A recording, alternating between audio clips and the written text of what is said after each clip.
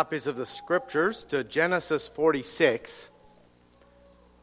We want to cover a bit of sometimes knowing the end of the story helps you understand the story a little better.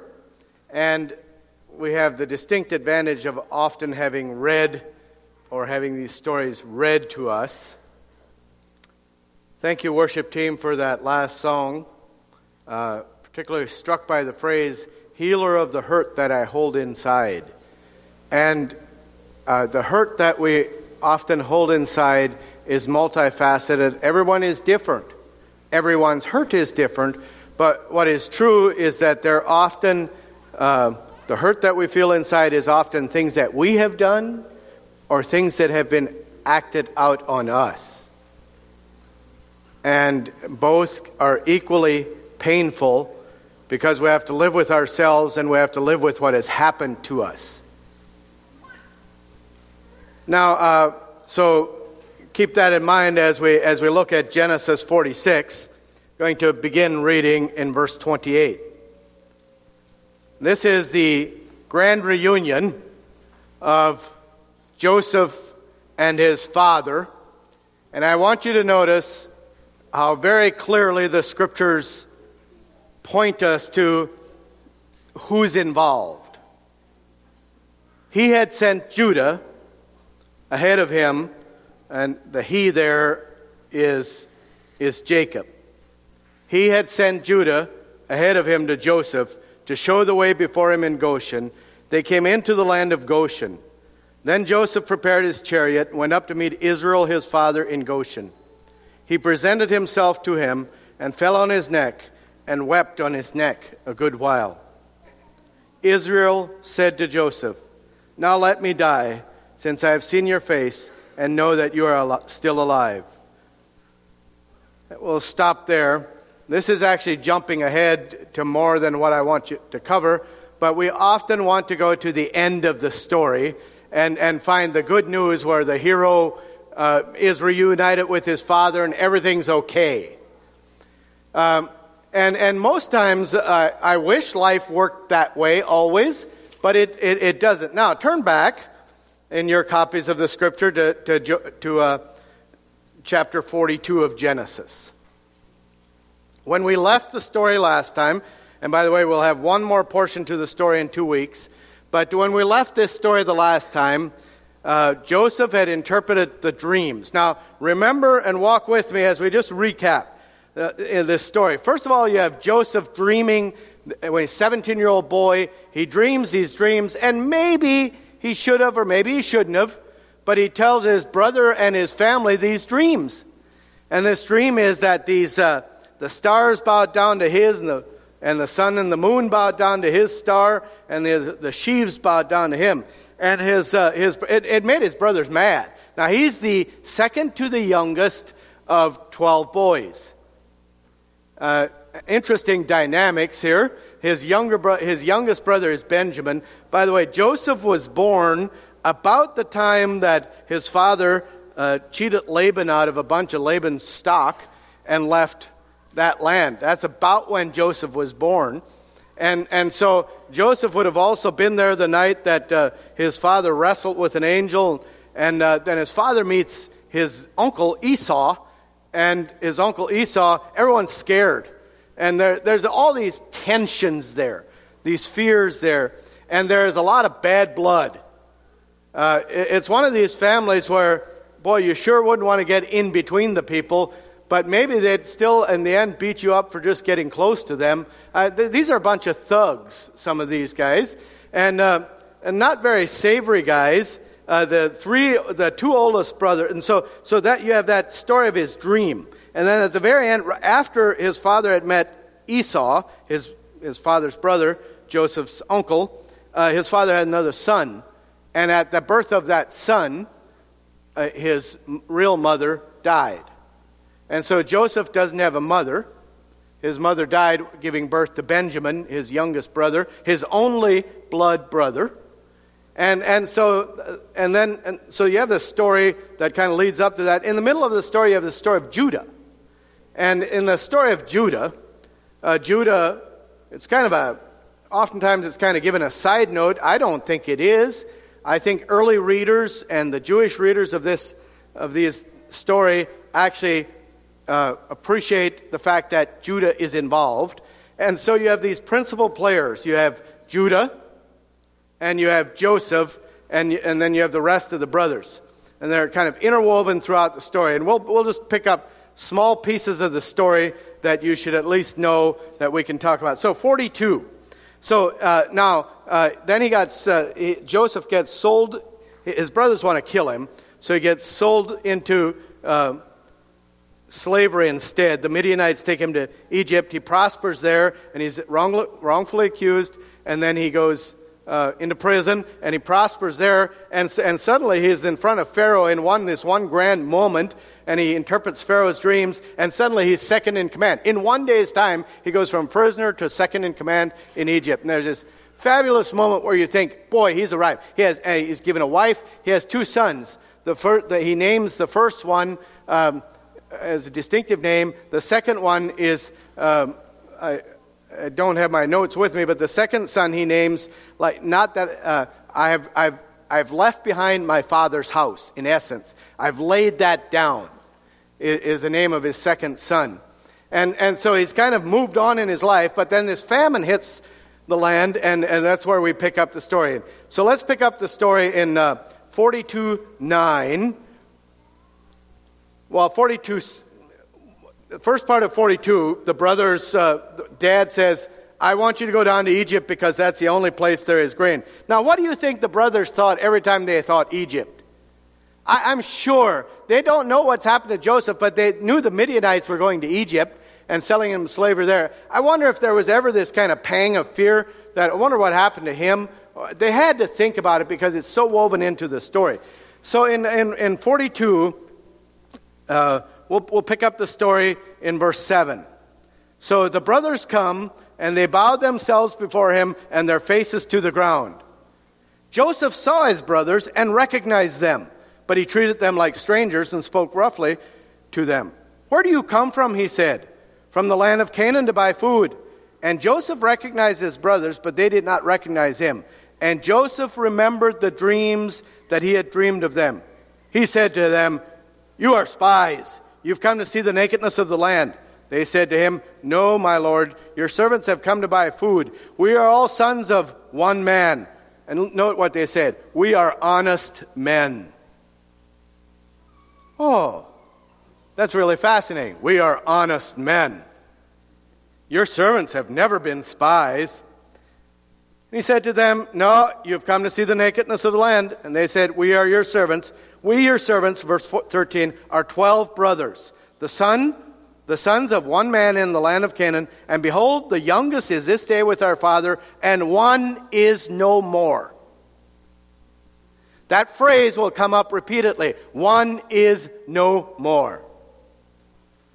And the one that is no more is sitting with the opportunity to do to his brothers whatever he wishes. He is in total charge. They don't recognize this, but he does. And so he throws them all in jail. I kind of like this part. Throws them all in jail. And by the way, Joseph could have gone down to visit them. After he became in charge, he could have told Pharaoh, I want to go find if my father's alive. He didn't do that. They came to him. And while they're sitting in jail, his brothers remained in custody, and they told him, if you are honest men, in verse 19, let one of your brothers remain confined where you are in custody, and let the rest go and carry grain for the famine to your households. Bring your youngest brother to me, so your words will be verified, and you shall not die. And they did so. Then they said to one another, now listen what they say. They said to one another, in truth, we are guilty concerning our brother, in that we saw the distress of his soul when he begged us, and we did not listen. That is why this distress has come upon us. What did those brothers think about that when they're in that Egyptian prison? All they could think about is what they had done to Joseph. And I'm telling you, brothers and sisters, when you have a secret sin, when you carry around secret sin, and when you make a pact with others, and you're going to hide this sin. When you hide sin, it will forever burn a hole in your heart. And everything will be focused around that. Notice these brothers over and over again, they feel the weight of those 2 shekels. They were given 20 shekels for their brother. Remember that? When the Midianites came, they sold him for 20 shekels. There's 10 brothers. They each get 2 shekels. And those shekels have burned a hole. And every time they saw a coat of many colors, every time they see that. So one of the pieces that we need to recognize in this story that God is teaching through this story is that when we have unconfessed sin, when we have sin that we're not really willing to deal with, it will plague us. And everything we do will be geared around that sin. We'll try to live our lives getting away from it. And they did. And Reuben, this straight-shooting Reuben guy, who said, wait, am I not the guy who said we shouldn't kill him?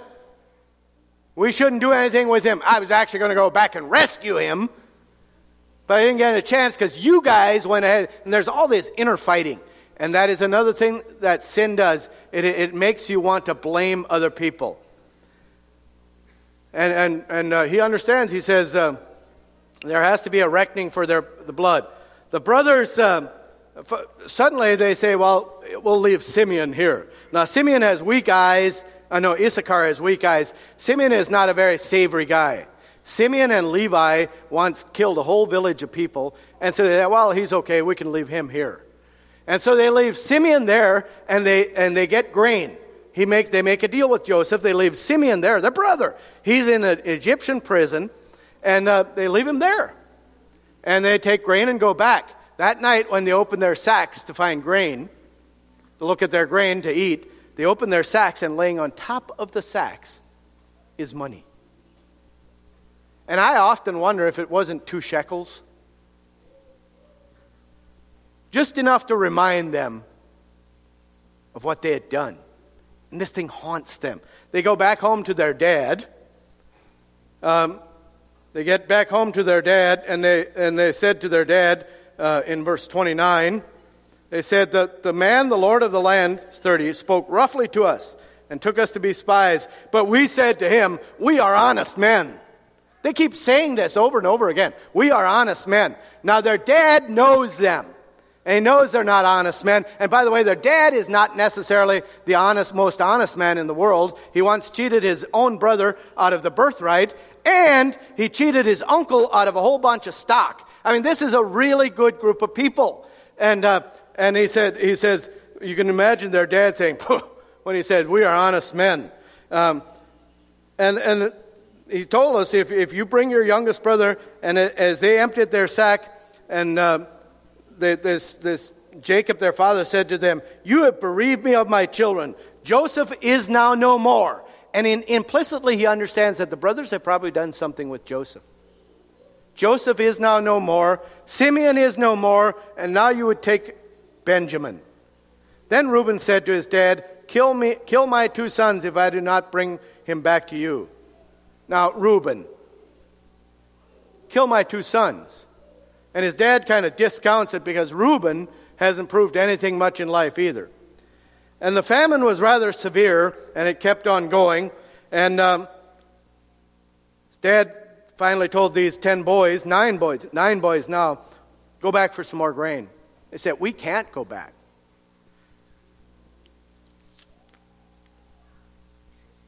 And then in chapter 43, verse 7, it says, the man questioned us carefully about ourselves and our kindred, saying, is your father still alive? Do you have another brother? What we told him was in answer to these questions. Could we in any way know that he would say, bring your brother down? And Judah, now note what Judah says. And Judah said to Israel his father, send the boy with me. And we will arise and go, that we may live and not die. But both we and you and also our little ones, I will be a pledge of his safety. Judah. And I think this is where we begin to understand something different about Judah, something that's happened to Judah, when he says, I will be a pledge for his safety. Max Lucado said, for anything good to happen to Jacob's family, someone in the clan had to grow up. Someone had to take responsibility. If not Jacob, then one of the brothers had to mature to the point where he took responsibility for his action. I will be a pledge for his safety. And here we have Judah saying, look, I've grown up. And by the way, this is the very same word. Judah uses the very same word, I will be a pledge for his safety, that Tamar used with him when she said, what will you pledge when you give this to me? And there is those deep connections throughout the story that modern readers often miss. And Judah said, I'll be a pledge for his safety. It's different than what Reuben said. Reuben said, if we don't return, kill my 2 sons. Judah said, let it fall on me. I will take responsibility. And as I see this story unfold, and they go back, and they're in front of, they take some gifts back, and they go down and they get in front of Joseph again. So they're brought into the house, and they get a noon meal ready. And they brought the men in. So they went up to the steward of Joseph's house, the doorkeeper, and said, look, when we got back last time, there was money in our sacks. He said, well, don't worry too much about it. God, the God of your fathers, has put the treasures in your sacks. Well, I wonder what the men thought when he said that. But anyway, and they brought the men into Joseph's house, and they brought Simeon up to them. And when they came in, they had this meal, and it so affected Joseph that he had to leave the room. And then when he cried, and then he said, fill the men's sacks with as much food. By the way, they had that feast then, and 5 portions were laid in front of Benjamin, and then they left the next morning. As soon as the morning was light, the men and their donkeys went away, and when they have this story with the cup. Now, Joseph's cup is very important because anyone who wants to poison the king or his second in command needs to drink out of the cup. So that's why they have cupbearers. So the cup is very important because you can poison. Wine is the easiest thing to poison in that world. And so the king's cup is missing, or Joseph's cup is missing, and they said somebody stole the cup. So they catch the men, and they start opening bags, and they get to Benjamin's bag, and they open the bag, and there is the cup. What do you think those brothers thought? They're now, again, 10 brothers with the opportunity to throw their youngest brother, their dad's favorite, back to the wind. And once again, it's Judah who speaks up. Judah says, verse 16 of chapter 44, what shall we say to my Lord? What shall we speak? Or how can we clear ourselves? God has found out the guilt of your servants. We are guilty.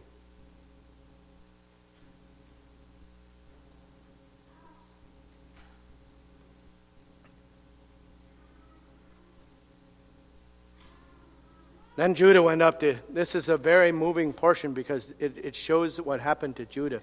Judah went up to Joseph in verse 18, said, O my Lord, please let your servant speak a word in my Lord's ear. Let not your anger burn against your servant, for you are like Pharaoh himself.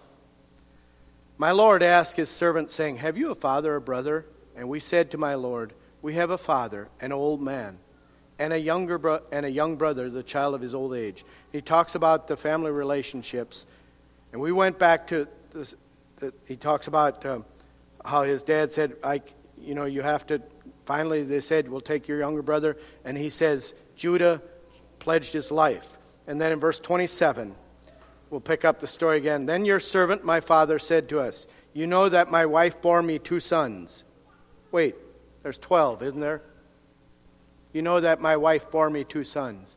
Their dad is still stuck on those 2 boys. One left me, and I said, surely he has been torn to pieces, and I have never seen him since. If you take this one also from me, and harm happens to him, you will bring my gray hairs in evil to Sheol, or to hell.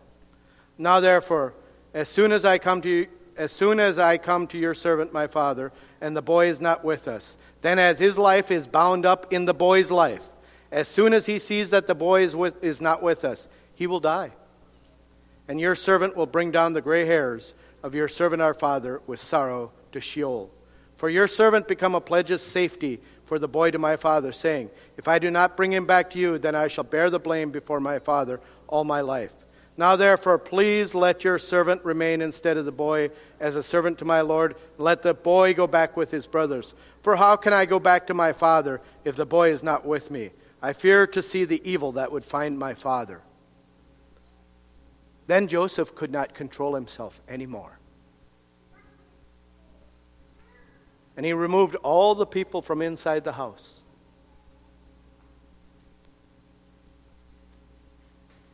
And he calls those 11 boys up close.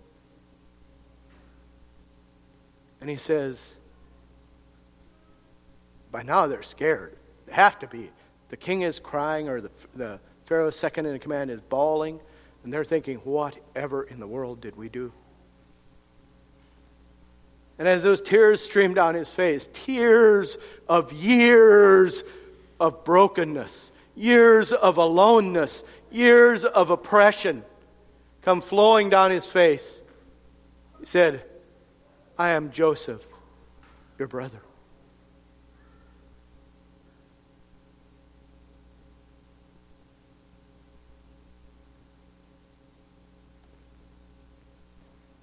He cried so loud, it said, that Pharaoh's servants in the courtyard heard him. And let me just suggest to you, brothers and sisters, that deep cry of Joseph wailing is a sound of forgiveness. That's how forgiveness sounds when it's extended. Forgiveness is not some neat, easy package that we do every morning. I forgive this and this. Forgiveness comes out of those years of broken relationships and that wishing for something different. But it also often takes somebody like Judah. And there's this story so deeply connected together. And notice what Joseph says to his brothers. I am Joseph. Is my father still alive? But his brothers could not answer him, for they were dismayed at his presence. They're already feeling their heads leave their bodies. They are so scared. So Joseph said to his brothers, come near me. Come a little closer. What you meant for evil, God meant for good. God has sent me before you. God sent me before you. He says it 3 times. I've been sent here by God. And all those brothers could think about was their own 2 shekels and their own money and their own fear. And Joseph rose above that. And in many respects, Judah rose above that. He says, go get your father. Go get him. In fact, I'll provide wagons. And there's this grand reunion. I wonder what happened in that room. I wonder if they hugged. They probably did. But I wonder if they kind of let Joseph take the first move. I'm guessing they did. It's like you get a little closer and you get a little closer. And does he have a knife in his hand? Because see, these brothers are used to living like that. They're used to being worried about the knife in the other guy's hand. That's how they've lived. And he sends them back to their father. And they walk out of that palace, and they're like completely different men. But they carry some kind of burden inside themselves still, because that's what sin does. And then, did you notice what his parting words were to them? He sends them back to his father and says, go get Dad. Go bring everybody back. Bring them back. We'll provide a place for you. You're taken care of. I offer you something. You're taken care of. And before they leave, he says, it's found in verse 24. He sent his brothers away, and as they departed, last words to them, he says, don't quarrel on the way. And I'm sure he laughed to himself a little bit and thought, I know them quite well. Don't quarrel on the way. And we move right into there in the verse in chapter 46 when Jacob came back. But I want us to just notice a couple things. I want us to, and next Sunday in a week, when we finish this up, we want to talk a little more about Joseph and forgiveness. But I want you to notice particularly the role that Judah plays in this story. Judah is the one who made it able. The reason that Judah and Tamar, that story that we have not known what to do with, that we've skipped over, that Brother Dennis told me that in 64 years of going to church, he has never heard anybody preach from Genesis 38. It's one of those stories where you don't know if you should read it to your children or not. And it's one of those stories. But that story is there because of what happens at the end of that story. When Judah awakens, this strange woman has just said, "This is the man." And Judah suddenly understands that he is a broken, filthy, broken sinner. And he says, "She is more righteous than I." That admission, "she is more righteous than I," allows Judah to move into the leadership role in his family. And you will note that the line of the tribe of Judah, our Jesus Christ, does not come from the family of Joseph. He comes from the family of Judah. He is the broken one who restored himself by his own admission of repentance. And brothers and sisters, if you are carrying secret sins, if you're hiding, if you've done things in the past that you're uncomfortable with, the only way to deal with them is to say, "I need help. I need forgiveness. I need to be open enough to say, she is more righteous than I am."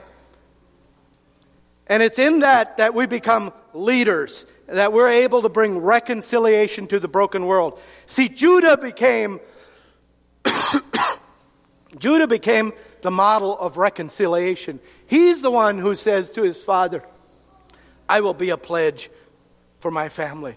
And 2,000 years, several thousand years later, as God sent Jesus into the world, Jesus would say, "I will be a pledge for this family." And so, if you're living in 2 weeks, I want to talk more about forgiveness and what that looks like. I was going to get to it today. I'm not going to. And all those things, that deep cry of forgiveness as we look at the tail end of this story, because there's something really powerful in Joseph not just immediately absolving his brothers. He could have said, "Oh, you guys, I've forgiven you. Don't worry about it. I've forgiven you." He didn't say that. He put him in prison for a couple days and kind of watched him, brought him in and tested him out. Should we ever do that? Well, perhaps we need to sometimes.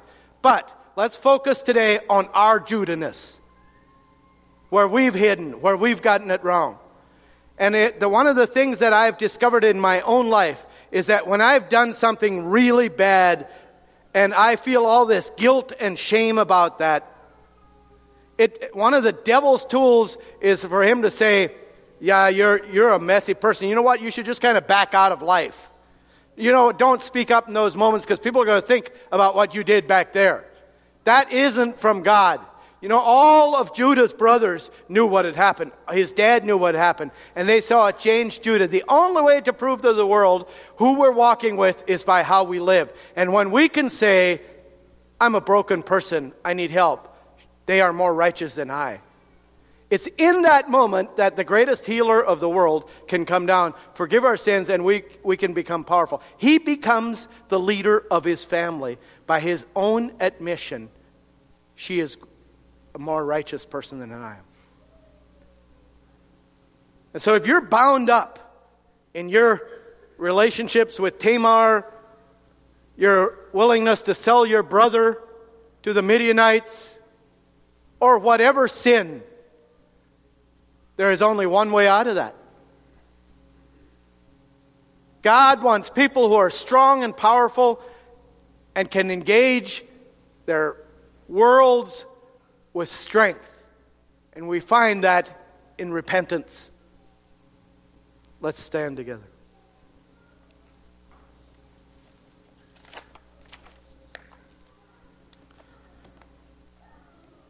For anything good to happen in this family, someone in the clan had to grow up. Somebody had to say, "I got it wrong." Somebody had to mature to the point where they took responsibility for their actions. It's the same in our world. It's the same in our families. The only person you will give account for at the final judgment is yourself.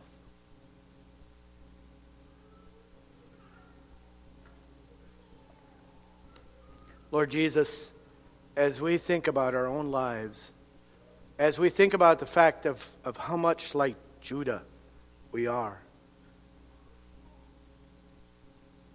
I pray that you would help us mature and grow up and discover the strength and the power of repentance and the healing that happens when we can say, I am wrong.